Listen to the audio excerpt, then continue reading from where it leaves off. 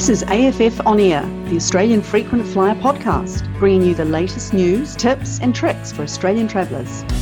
G'day and welcome to episode 13 of AFF On Air. It is Saturday, the 15th of June 2019, and I'm your host Matt Graham. In this special edition of the podcast, I chat to John Bartels, who's a former Qantas A380 captain, who you may know as JB747 on the Australian Frequent Flyer Forum.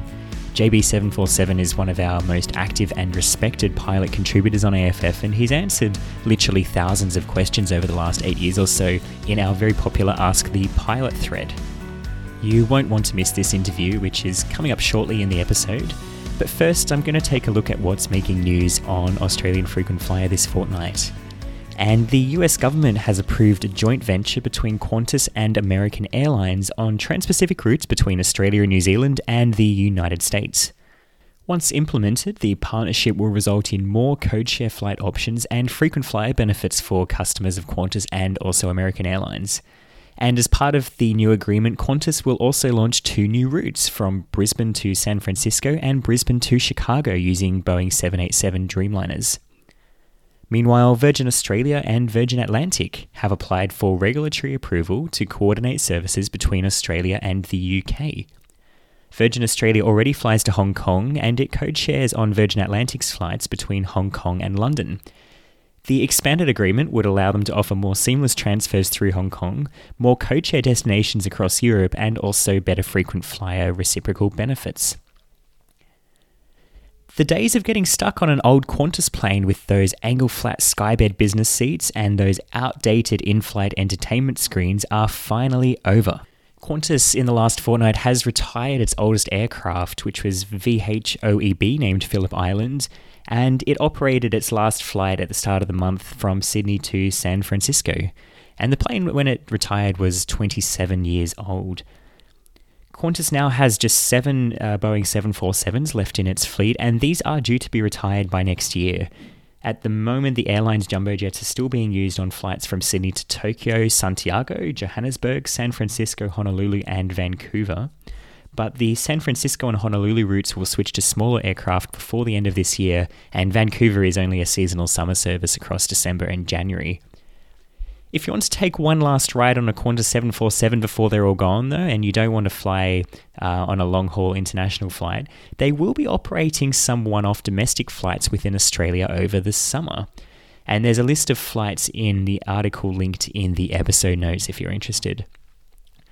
Meanwhile, the only other Qantas aircraft, which was an A330 to still have those older style skybed business class seats, is currently being refurbished, meaning there are now no longer any aircraft flying with those older seats. The A330 is being refurbished with the same business suites that are found on the rest of Qantas's A330 fleet. Emirates is introducing new unbundled business special fares which come with a business class seat but exclude lounge access, Emirates chauffeur drive service, seat selection, and cannot be upgraded. These fares also do not earn any Qantas points. It's quite unusual for an airline to not include lounge access or seat selection with a business class ticket, and these fares could work out being cheaper for people that don't value the extras that normally come with a business ticket, but it could also set quite a concerning trend if the model is expanded or other airlines start copying, so watch this space on that one. Air Niugini, the national airline of Papua New Guinea, has expressed interest in taking over services on the Cairns to Hong Kong route after Cathay Pacific withdraws services at the end of October. Meanwhile, Cathay Pacific is now well into a cabin refurbishment program for its Boeing 777s, which sees an extra seat added to each row in economy class. The new economy class seats are obviously narrower as a result, but Cathay Pacific's chairman recently said that customers are loving the new seats. Okay then. Australians with a Visa Infinite or Visa Signature credit card are eligible for a fast track to Hilton Honors Gold status, thanks to a current promotion. Until the 31st of July, eligible cardholders can receive instant Hilton Honors Gold status by staying just 2 times at any hotel within 90 days. To take advantage of the promotion, you need to register online, and eligible credit cards include the St. George Amplify Signature, City Prestige, City Signature, NAB Reward Signature, and the Virgin Money Velocity High Flyer credit card. Amex Platinum and Centurion card holders will no longer be able to use their Priority Pass benefits at airport bars and restaurants from the 1st of August. Priority Pass members normally receive a $36 food and beverage credit at participating airport outlets in Sydney, Melbourne, Brisbane, and the Gold Coast as part of their membership. But those with a Priority Pass membership through an American Express credit card will no longer be eligible. Construction has started on a brand new international airport in Peru's Sacred Valley. Chinchero Airport will eventually replace the existing Cusco Airport and become the new gateway to Machu Picchu. But environmentalists are warning that the project could destroy ancient Inca artifacts and cause irreparable damage to Machu Picchu. Finally, Qantas is currently offering 30% off classic flight reward seats in economy class for travel between the 23rd of July and the end of March next year on Qantas or Jetstar. The promotion is running until Sunday the 16th of June, which is tomorrow. That's what's making news this fortnight. For regular news updates and travel deals, make sure that you've subscribed to the Australian Frequent Flyer Gazette. And you can also follow us on Facebook under Australian Frequent Flyer. I'm going to take a quick break now. After the break, I will be joined by the one and only John Bartels, also known as JB747.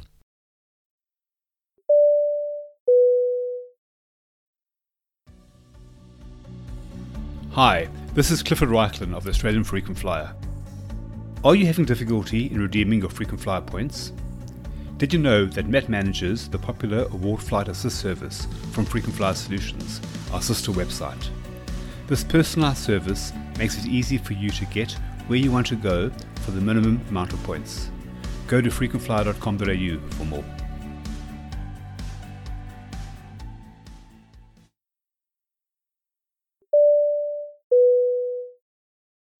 In this episode of AFF Air, I have the absolute pleasure of talking to John Bartels, who is a former Qantas pilot that you may know by his AFF handle of JB747. John has been an active contributor to AFF's popular Ask the Pilot thread ever since it was started back in 2011. Ask the Pilot, if you're unfamiliar with it, is a place where all Australian Frequent Flyer members can ask questions to real-life pilots, and the responses have always been extremely insightful and interesting. The Ask the Pilot thread now has more than 13,000 posts, and it's a fantastic insight into the world of aviation, how aircraft work, and the life of a pilot. JB747, who is our most active contributor on that thread, who retired from commercial aviation earlier this year, having finished up his career as a captain on the Qantas Airbus A380, but he's still contributing to AFF and answering questions for us. John, welcome to the Australian Frequent Flyer podcast.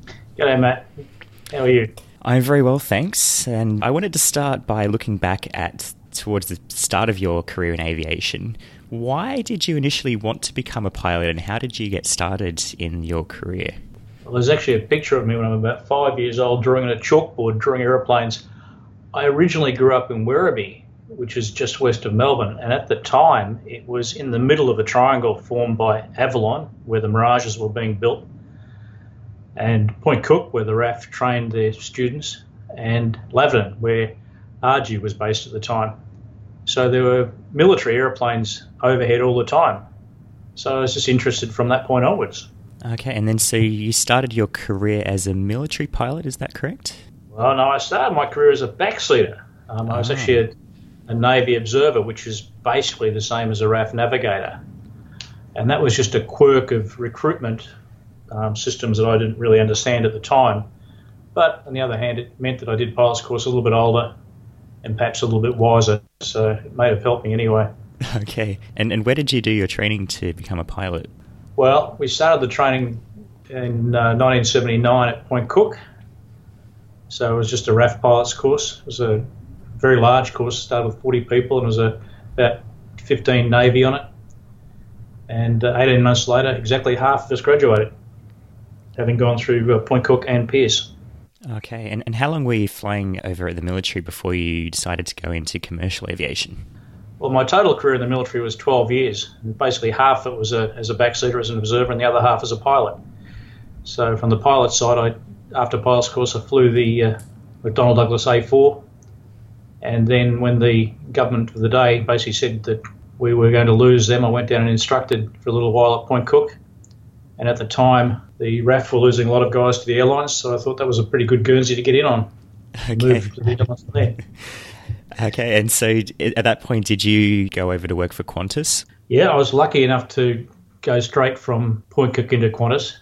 So 1 week, basically, I was flying CD4s and teaching people how to fly, and a week or so later, I was on a course to learn how to fly a 747. Okay, so you started your career with Qantas on the 747. That's a pretty nice first gig. Were you a second officer then? Yeah, everyone's a second officer. So Okay. everyone coming into Qantas does that. Okay, and do you remember when you were at Qantas, where did you go on your first trip? Well, my very first trip in Qantas was just down Sydney, Melbourne and back again, because in those days they used to carry second officers on every flight of the Classic, so even the short flights. My first real trip was to London via Singapore. That sounds really nice. And was that direct, just Melbourne, Singapore, London, or Sydney, Singapore, London, or were there a few other stops at that point? It was the Classic in those days. It couldn't actually do it in one stop, so it was up to Singapore and then to Bahrain and then London and then the reverse on the way back. Okay. And what were the main differences, would you say, between flying for the military and then moving over to commercial aviation? Was that quite an easy step, or was there quite a bit of extra training involved?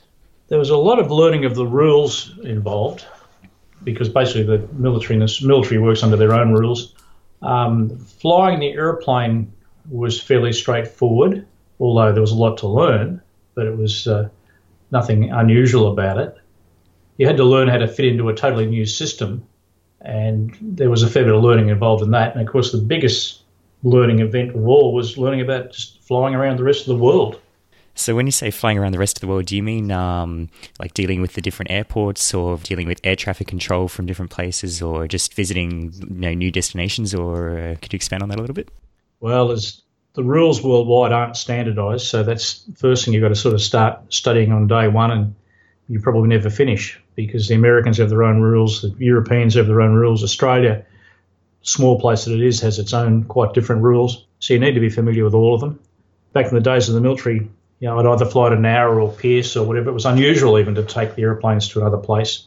So we didn't have to be familiar with multiple airports at once. In Qantas, you could be going to, 20 or so different airports in a year. And they all have their own quirks. Oh, that's interesting. I didn't realise that. And which types of different aircraft did you fly with Qantas? So you're on the 747, and obviously you finished up on the A380. Were there any others that you flew? Well, I was a second officer in the 747 Classic, so the 200 and the 300 for 4 years. And then I was lucky enough to get a first officer slot on the Classic. So I flew that for 18 months as a first officer. And then the 747s turned up, the 400s, and I was able to move onto them as a first officer almost as soon as they arrived. And then I went over to the 767 where I had a command slot, and I stayed there for 12 years. And then back to the 747 in command for 5 years, I think. And then the 380s turned up, and I jumped to Airbus and finished up the career there up to 9 years on the 380. Okay. And I guess there's a bit of training involved in every time you're converting to a different position or a different aircraft. Did you find the jump from the 747 to the A380, being a Boeing to an Airbus, was more difficult than, say, changing between a 747 and a 767? Very much so. It's a funny one. It's still an aluminium tube that you can control how much power it's got and where it's pointed. So the basic rules are the same. But procedurally, they're very different. And there's just quite a bit of difference in the mindset of how you manage the autopilot. Just the overall management of it's different. So I'd probably say Airbus prescribes most items and they want you to stick exactly to what they say. Boeing is a bit more flexible. And certainly going from the 747 to the 767 or vice versa was a relatively straightforward conversion. The 380 was probably the hardest one I ever did. But even so, it was only a month longer than the others. While you were flying at Qantas, obviously Qantas over the years has flown to lots and lots of different destinations and airports. Did you have a favourite place that you've flown into during your career? Well, the two favourites were probably pretty easy to guess. I liked London and I liked New York. Okay. And Vancouver was quite a favourite too. And do you say that for the destination or because they were interesting or challenging airports to fly into? Well, they're both reasonably straightforward to fly into. It was just interesting places once you got there. Okay, fair enough. The most challenging airport to fly into that I went to probably would have been the original Hong Kong. But that could be very nasty weather-wise. And the famous IGS approach, we had a turn of 47 degrees, I think it was, in the last few hundred feet, was always interesting. Yeah, I was wondering about that. Did you ever have to go around at Hong Kong? I can imagine that might be like a really challenging approach to do over at Kai Tak. Funnily enough, I never went around at the old Hong Kong, but I've been around a few times at the new Hong Kong. Oh, okay. There you go. So over my career, I've actually not had that many go-arounds. Of 34 years of flying, I'd be surprised if it was 20 go-arounds. Okay, that's pretty good statistics. And I guess also the takeoffs equals the landings. That's also really helpful. In the airline industry, it's pretty hard to get away from that one. Yes, for sure, yeah. And did you ever fly any famous passengers, any royal family members or anyone like that? Well, you flew lots of celebrities of varying degrees. You know, the David Attenboroughs of the world. He was a lovely man, actually. But they're behind the cockpit door, so they're really the cabin crew's business. I was never one to go back and necessarily say hello to them. Okay, fair enough. And over your career, is there any particular moment that stands out as a highlight or as a particularly proud achievement for you? I think getting initial command with Qantas was something to be pleased about. Firstly, the course itself was fairly stressful, and so that was nice to have that over. But they don't hand out commands willy-nilly, so it was very pleasant to get it, and there was a high failure rate, and that was also nice to get past that hurdle. And you mentioned the course was quite difficult. What did the course involve to become a captain on the 747? The course for me was I had to simultaneously learn the 767 from the 747 and go from the right-hand seat to the left-hand seat. In themselves, simple enough. The problem really is that when you're a first officer, you have a particular mindset about what you think a captain does. The reality is when you're a captain, you realise that they give you a first officer to do all those jobs you used to do. So your mindset should become bigger. You're really managing the entire picture as opposed to worrying about the minute details. And so all first officers doing command training largely have a first officer's mindset when they start. They've got to lose that and just get a bigger picture. Okay. And you were quite famously in command of Qantas Flight 30, which was a 747 flying from Hong Kong, originally bound for Melbourne, when an oxygen tank exploded and the flight obviously then diverted to Manila. Could you just take me through, how did you respond to the situation? What happened? What was the sequence of events and what was going through your mind during that incident? To be honest, I've really got no idea what was going through my mind. Not much, I suspect. Basically, we were flying along. It was a nice day. We were held a bit lower than we wanted to be. We were planned at 33,000 feet. We were stuck at 29,000 feet with some traffic ahead of us.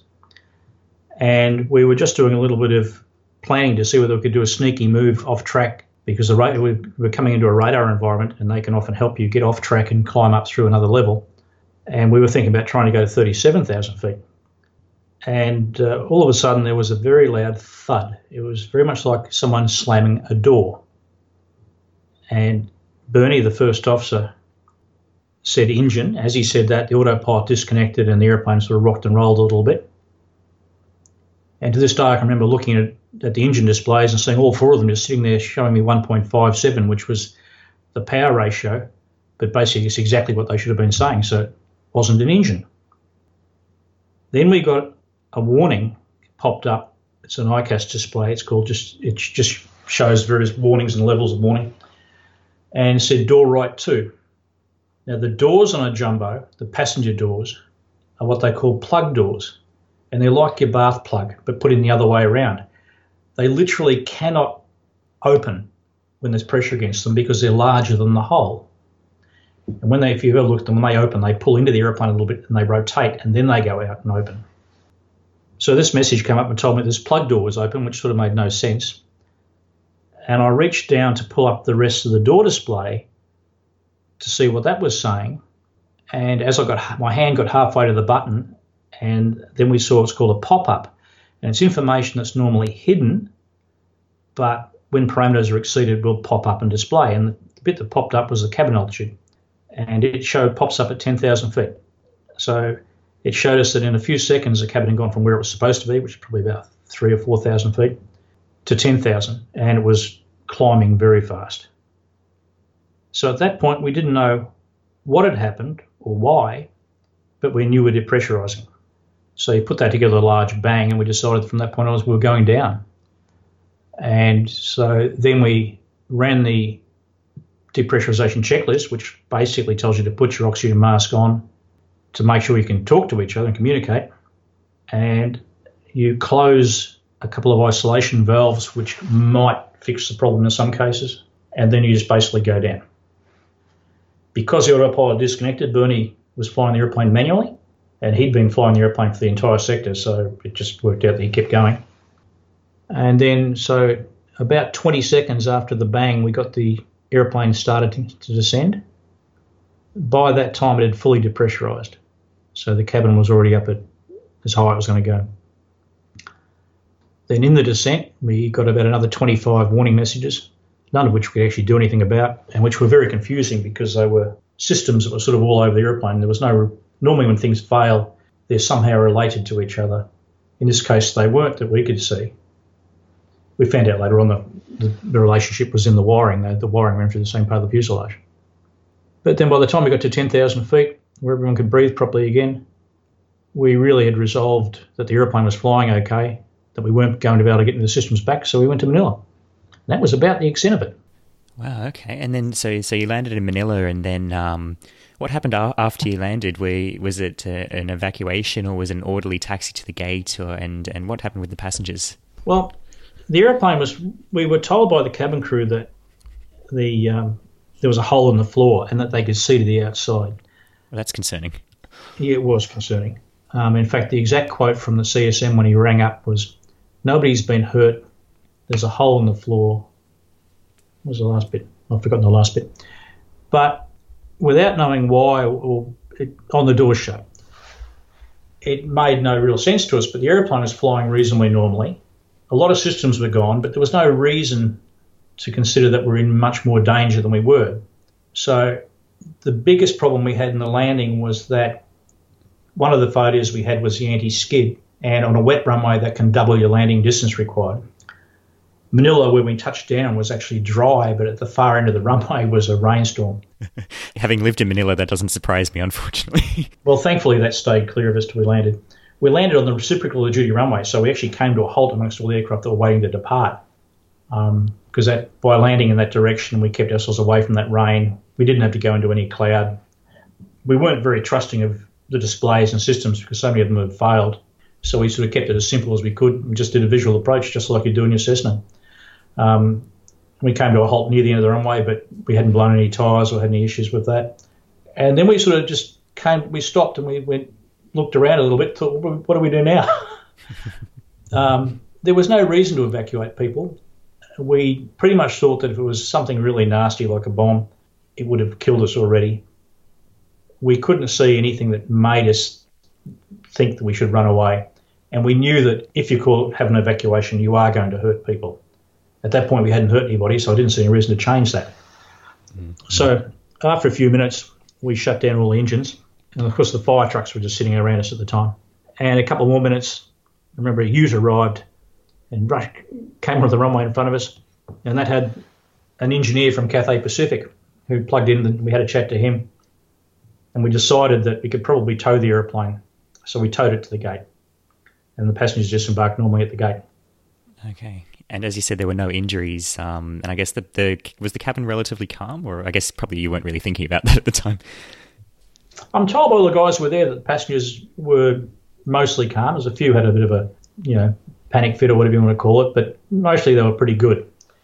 And I think in that first few minutes, people wondered whether they were going to live or die. But after about 4 or 5 minutes, when it settled down on the cruise at a lower level, I think most people figured that they were probably going to end up with a good story, but that was the extent of it. Mm. What did you tell the passengers, or did you tell them anything during the event?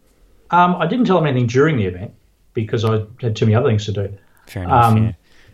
When we levelled off and we'd made our decision to go to Manila, and we'd tidied up the cockpit a bit, so See, part of the things that had failed were some of the displays on my side had failed. They were still up on Bernie's side.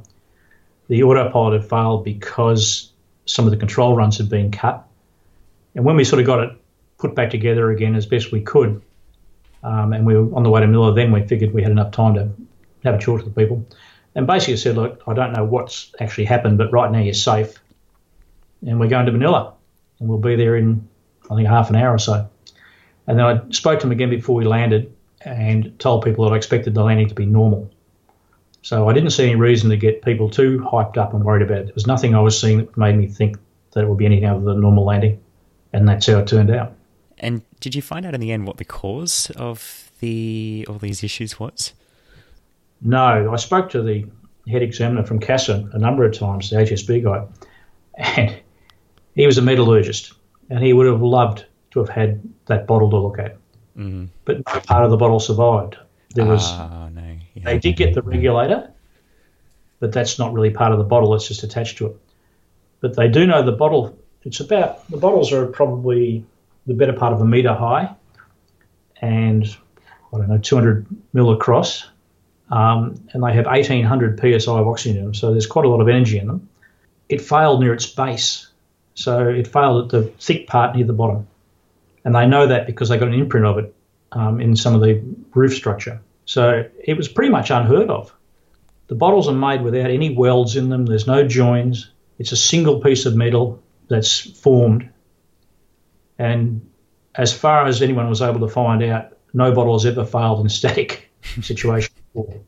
Yeah, it was indeed a very unfortunate event, and it's like the probability of that happening must be so low. You can look at it another way. It was actually in many ways a fortunate event. The aeroplane got on the ground. No one got hurt. There are many of those bottles on the airplanes and in other airplanes, and depending on where they're positioned, the outcome could differ quite a lot. That particular bottle had spent half its life as a 767 crew oxy bottle.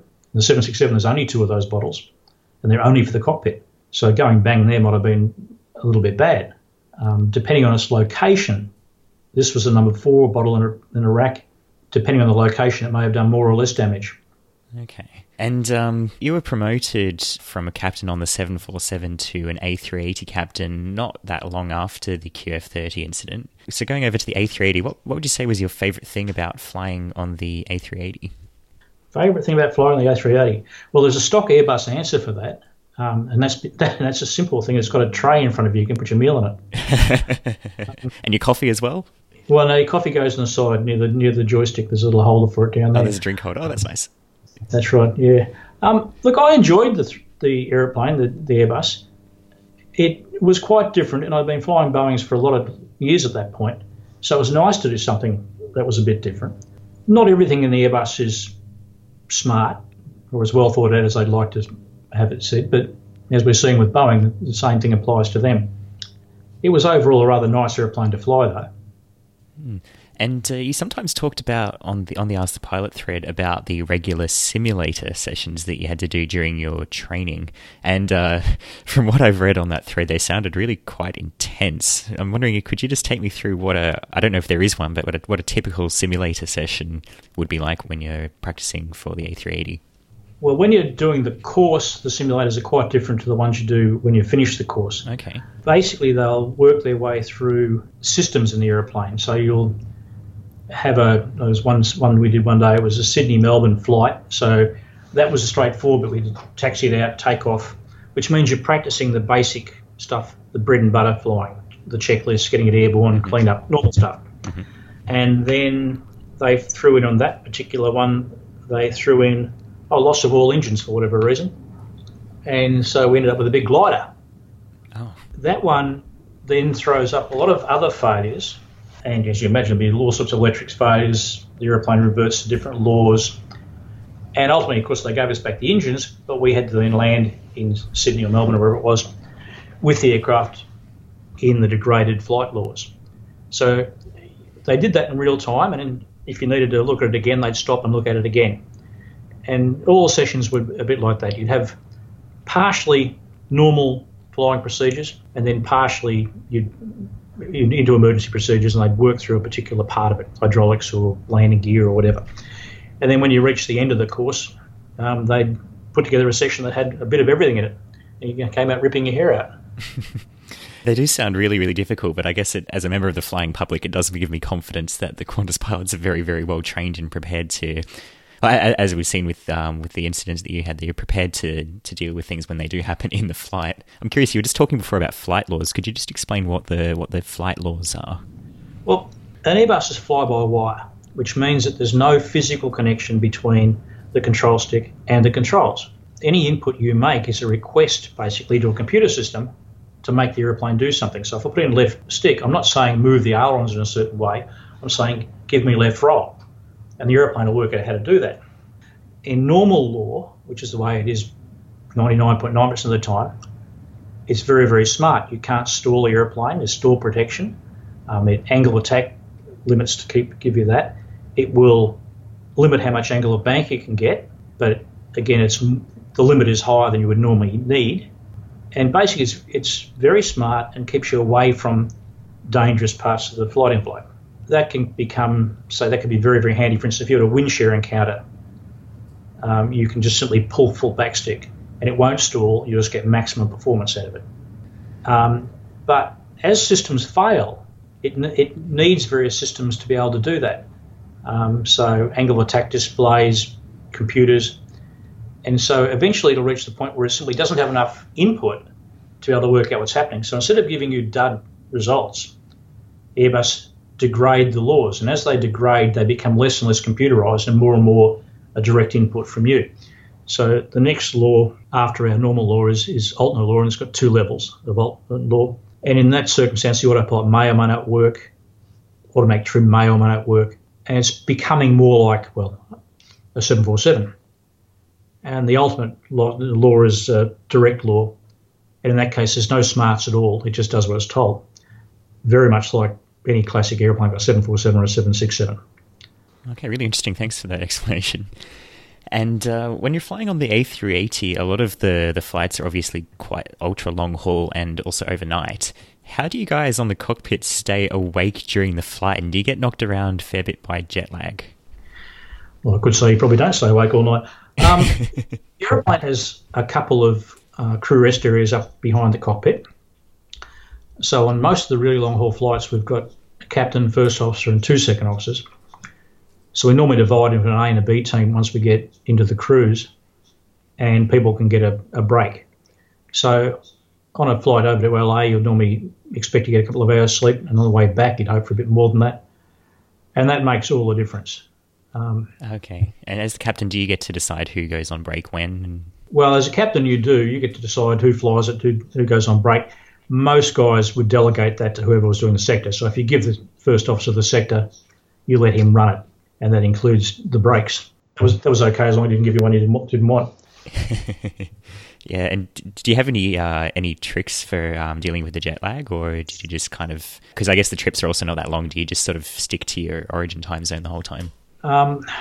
Because we fly at odd times of night, for instance, when you're going Dubai, London, you left Melbourne at midnight.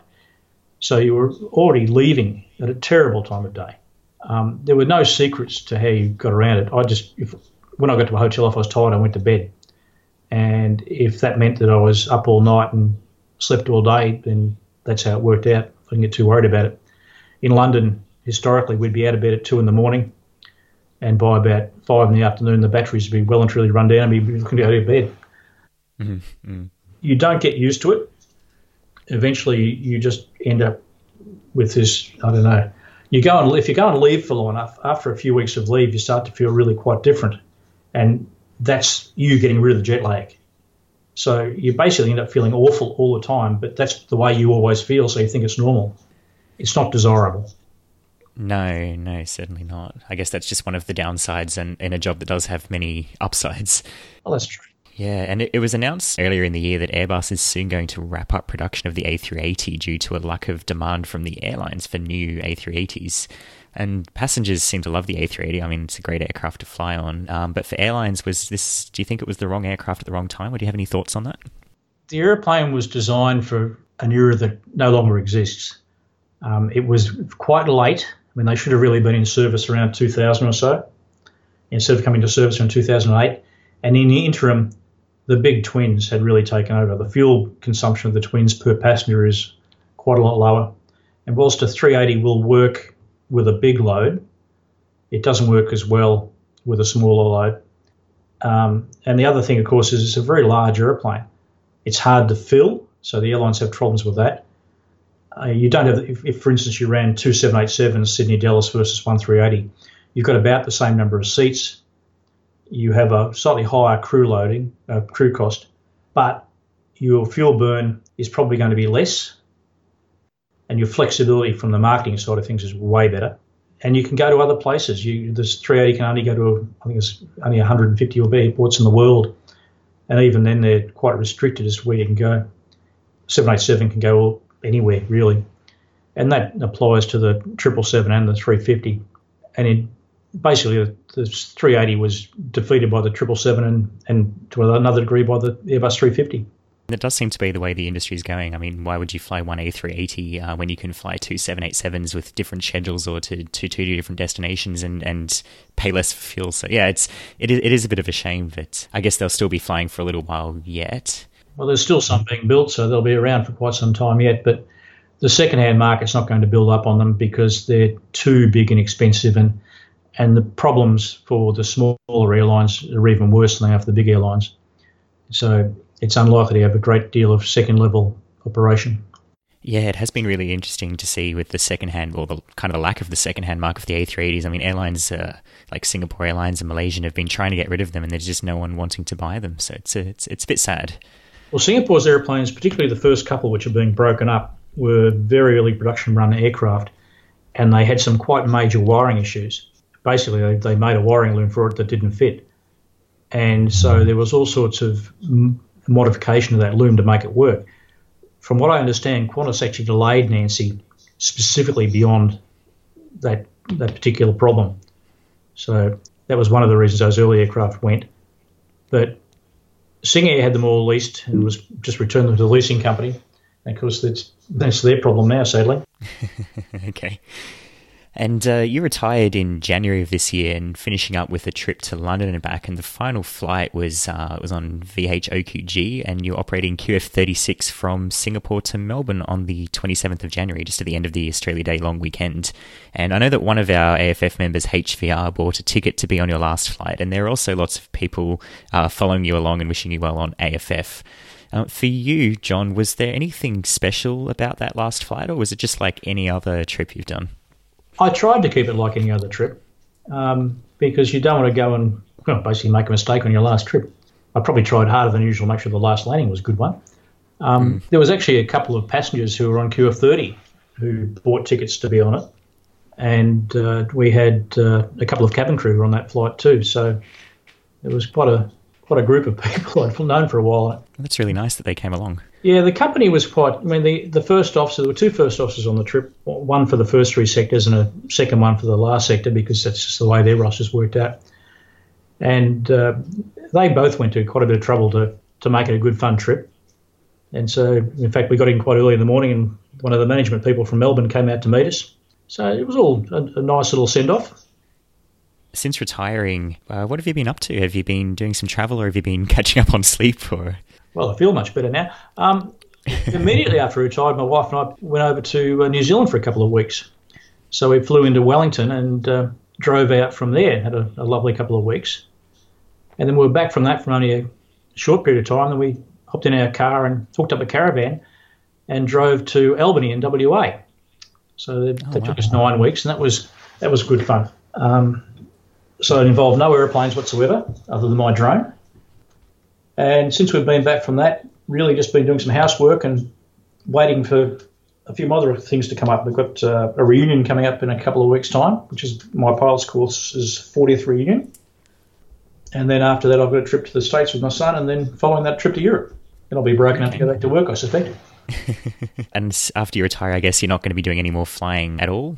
No. In terms of you actually flying the plane, I mean. No, I intend letting the licence lapse. And a lot of people wonder why I can do that, but I don't have any more boxes to tick. I haven't flown a light aircraft in 35 years or so, but the smallest thing I've flown in that period of time was a 767. I'd be dangerous, I think, in a little aeroplane. I also have A friend of mine, Ross Kelly, was badly injured in that accident over in South Africa last year now. Oh, yes, I remember hearing about that. Yeah, I survived aeroplanes for all those years. I don't know that I need to go and continue to tempt fate with little ones. Big ones I don't mind, but not little ones. Fair enough indeed. And do you get lifetime staff travel now from Qantas or anything like that? Or are you now going to be paying for your tickets from here on in? Well, as you know, you helped me get the tickets up to Europe, and they were actually with Singapore Airlines. I do get staff travel. The problem with staff travel is that it's space available, and that just means the seats have to be otherwise empty. And it's pretty hard to make a holiday work if you're doing that. And I just think these days tickets are so cheap, you may as well just buy a real ticket with somebody, turn up at the airport. It's their problem to get you there. If the airplane's late or you miss your connection, not your problem. Whereas staff travel, it works for some people, but I don't really think I need to worry about it too much. It's nice when it works, but I guess you can end up, going to the airport and then just going home again at the end of the day because there's no seats. So it's not a particularly nice way to start or end a holiday. It can be quite expensive too, because if you end up going backwards and forwards to the airport a few times, you're paying for hotels and accommodation in places like Dubai. It very quickly adds up to enough money that you could have bought a discount ticket with somebody and not have gone through the mess at all. So, it's a nice perk if you want, and it does work for domestic travel, but I'd be pretty wary about using it overseas. Fair enough. And finally, John, I'm sure that the aviation industry has changed immeasurably since you've started your career. Do you have any advice for a youngster that's maybe considering now starting a career in aviation? That's a fairly hard one. As I tell everybody up front, the best training you can't buy is from the Air Force. So that's the best place to go. The aviation has changed in that it used to be a lot of general aviation people and they would work their way up. And now GA is pretty much dead. So it's much harder for people to start. You end up either in the military, difficult, or through one of these cadet schemes. And I'm not 100% convinced about the cadet schemes, but they're very selective from day one. You can't just go and get a license, and you need to have a lot of money for a start. So it's changed. Even pilot training has become a huge business that someone like Qantas is running. Qantas has got this cadet system, which may be for pilots, but it's actually a business in its own right. So I tell most guys, if you want to be a pilot, first off, go and get a job that'll put bread on the table first, because most guys don't get there. Mm-hmm. I had quite a few friends at university actually who were studying to become pilots, and they had a lot of debt. They were paying, I think, $100,000, $120,000 just to do their pilot training. Do you think it's worth it? If you can get a career like mine, it's wonderful. I heard that a few years back there were 60,000 pilots in Australia. There's about 83 80 captains. The odds of actually getting to the top of the tree aren't that high. Mm. Even looking at, say, 737s, there's only, I don't know, there'd be, 6,000 airline pilots in the entire country? So 1 in 10 of people with licenses. It's a pretty cutthroat thing. The Air Force is cutthroat. They'll hack people at the drop of a hat. And the civilian world is cutthroat in the same way. You've got to have the money. You've got to be able to get into the courses to start with. So if you're a young fella wanting to learn how to do it, go away to university and get an engineering degree or something like that you can actually will feed you and give you a career, and then do the subjects and learn how to fly on the side. You can still get from there to an airliner. There's plenty of blokes I flew with had degrees in other subjects and hadn't done these aviation courses. In fact, the aviation course kids were the rarities. Well, that's really interesting insight. Thanks a lot. And it's been an absolute pleasure to chat with you, John. And I'd just like to say thank you very much for your contribution to AFF over the years. I know a lot of AFF members really appreciate your insights on Ask the Pilot and elsewhere on the forums. And congratulations on a stellar aviation career, and all the best with your retirement. Okay. Well, thank you, Matt. You'll see me on the forum.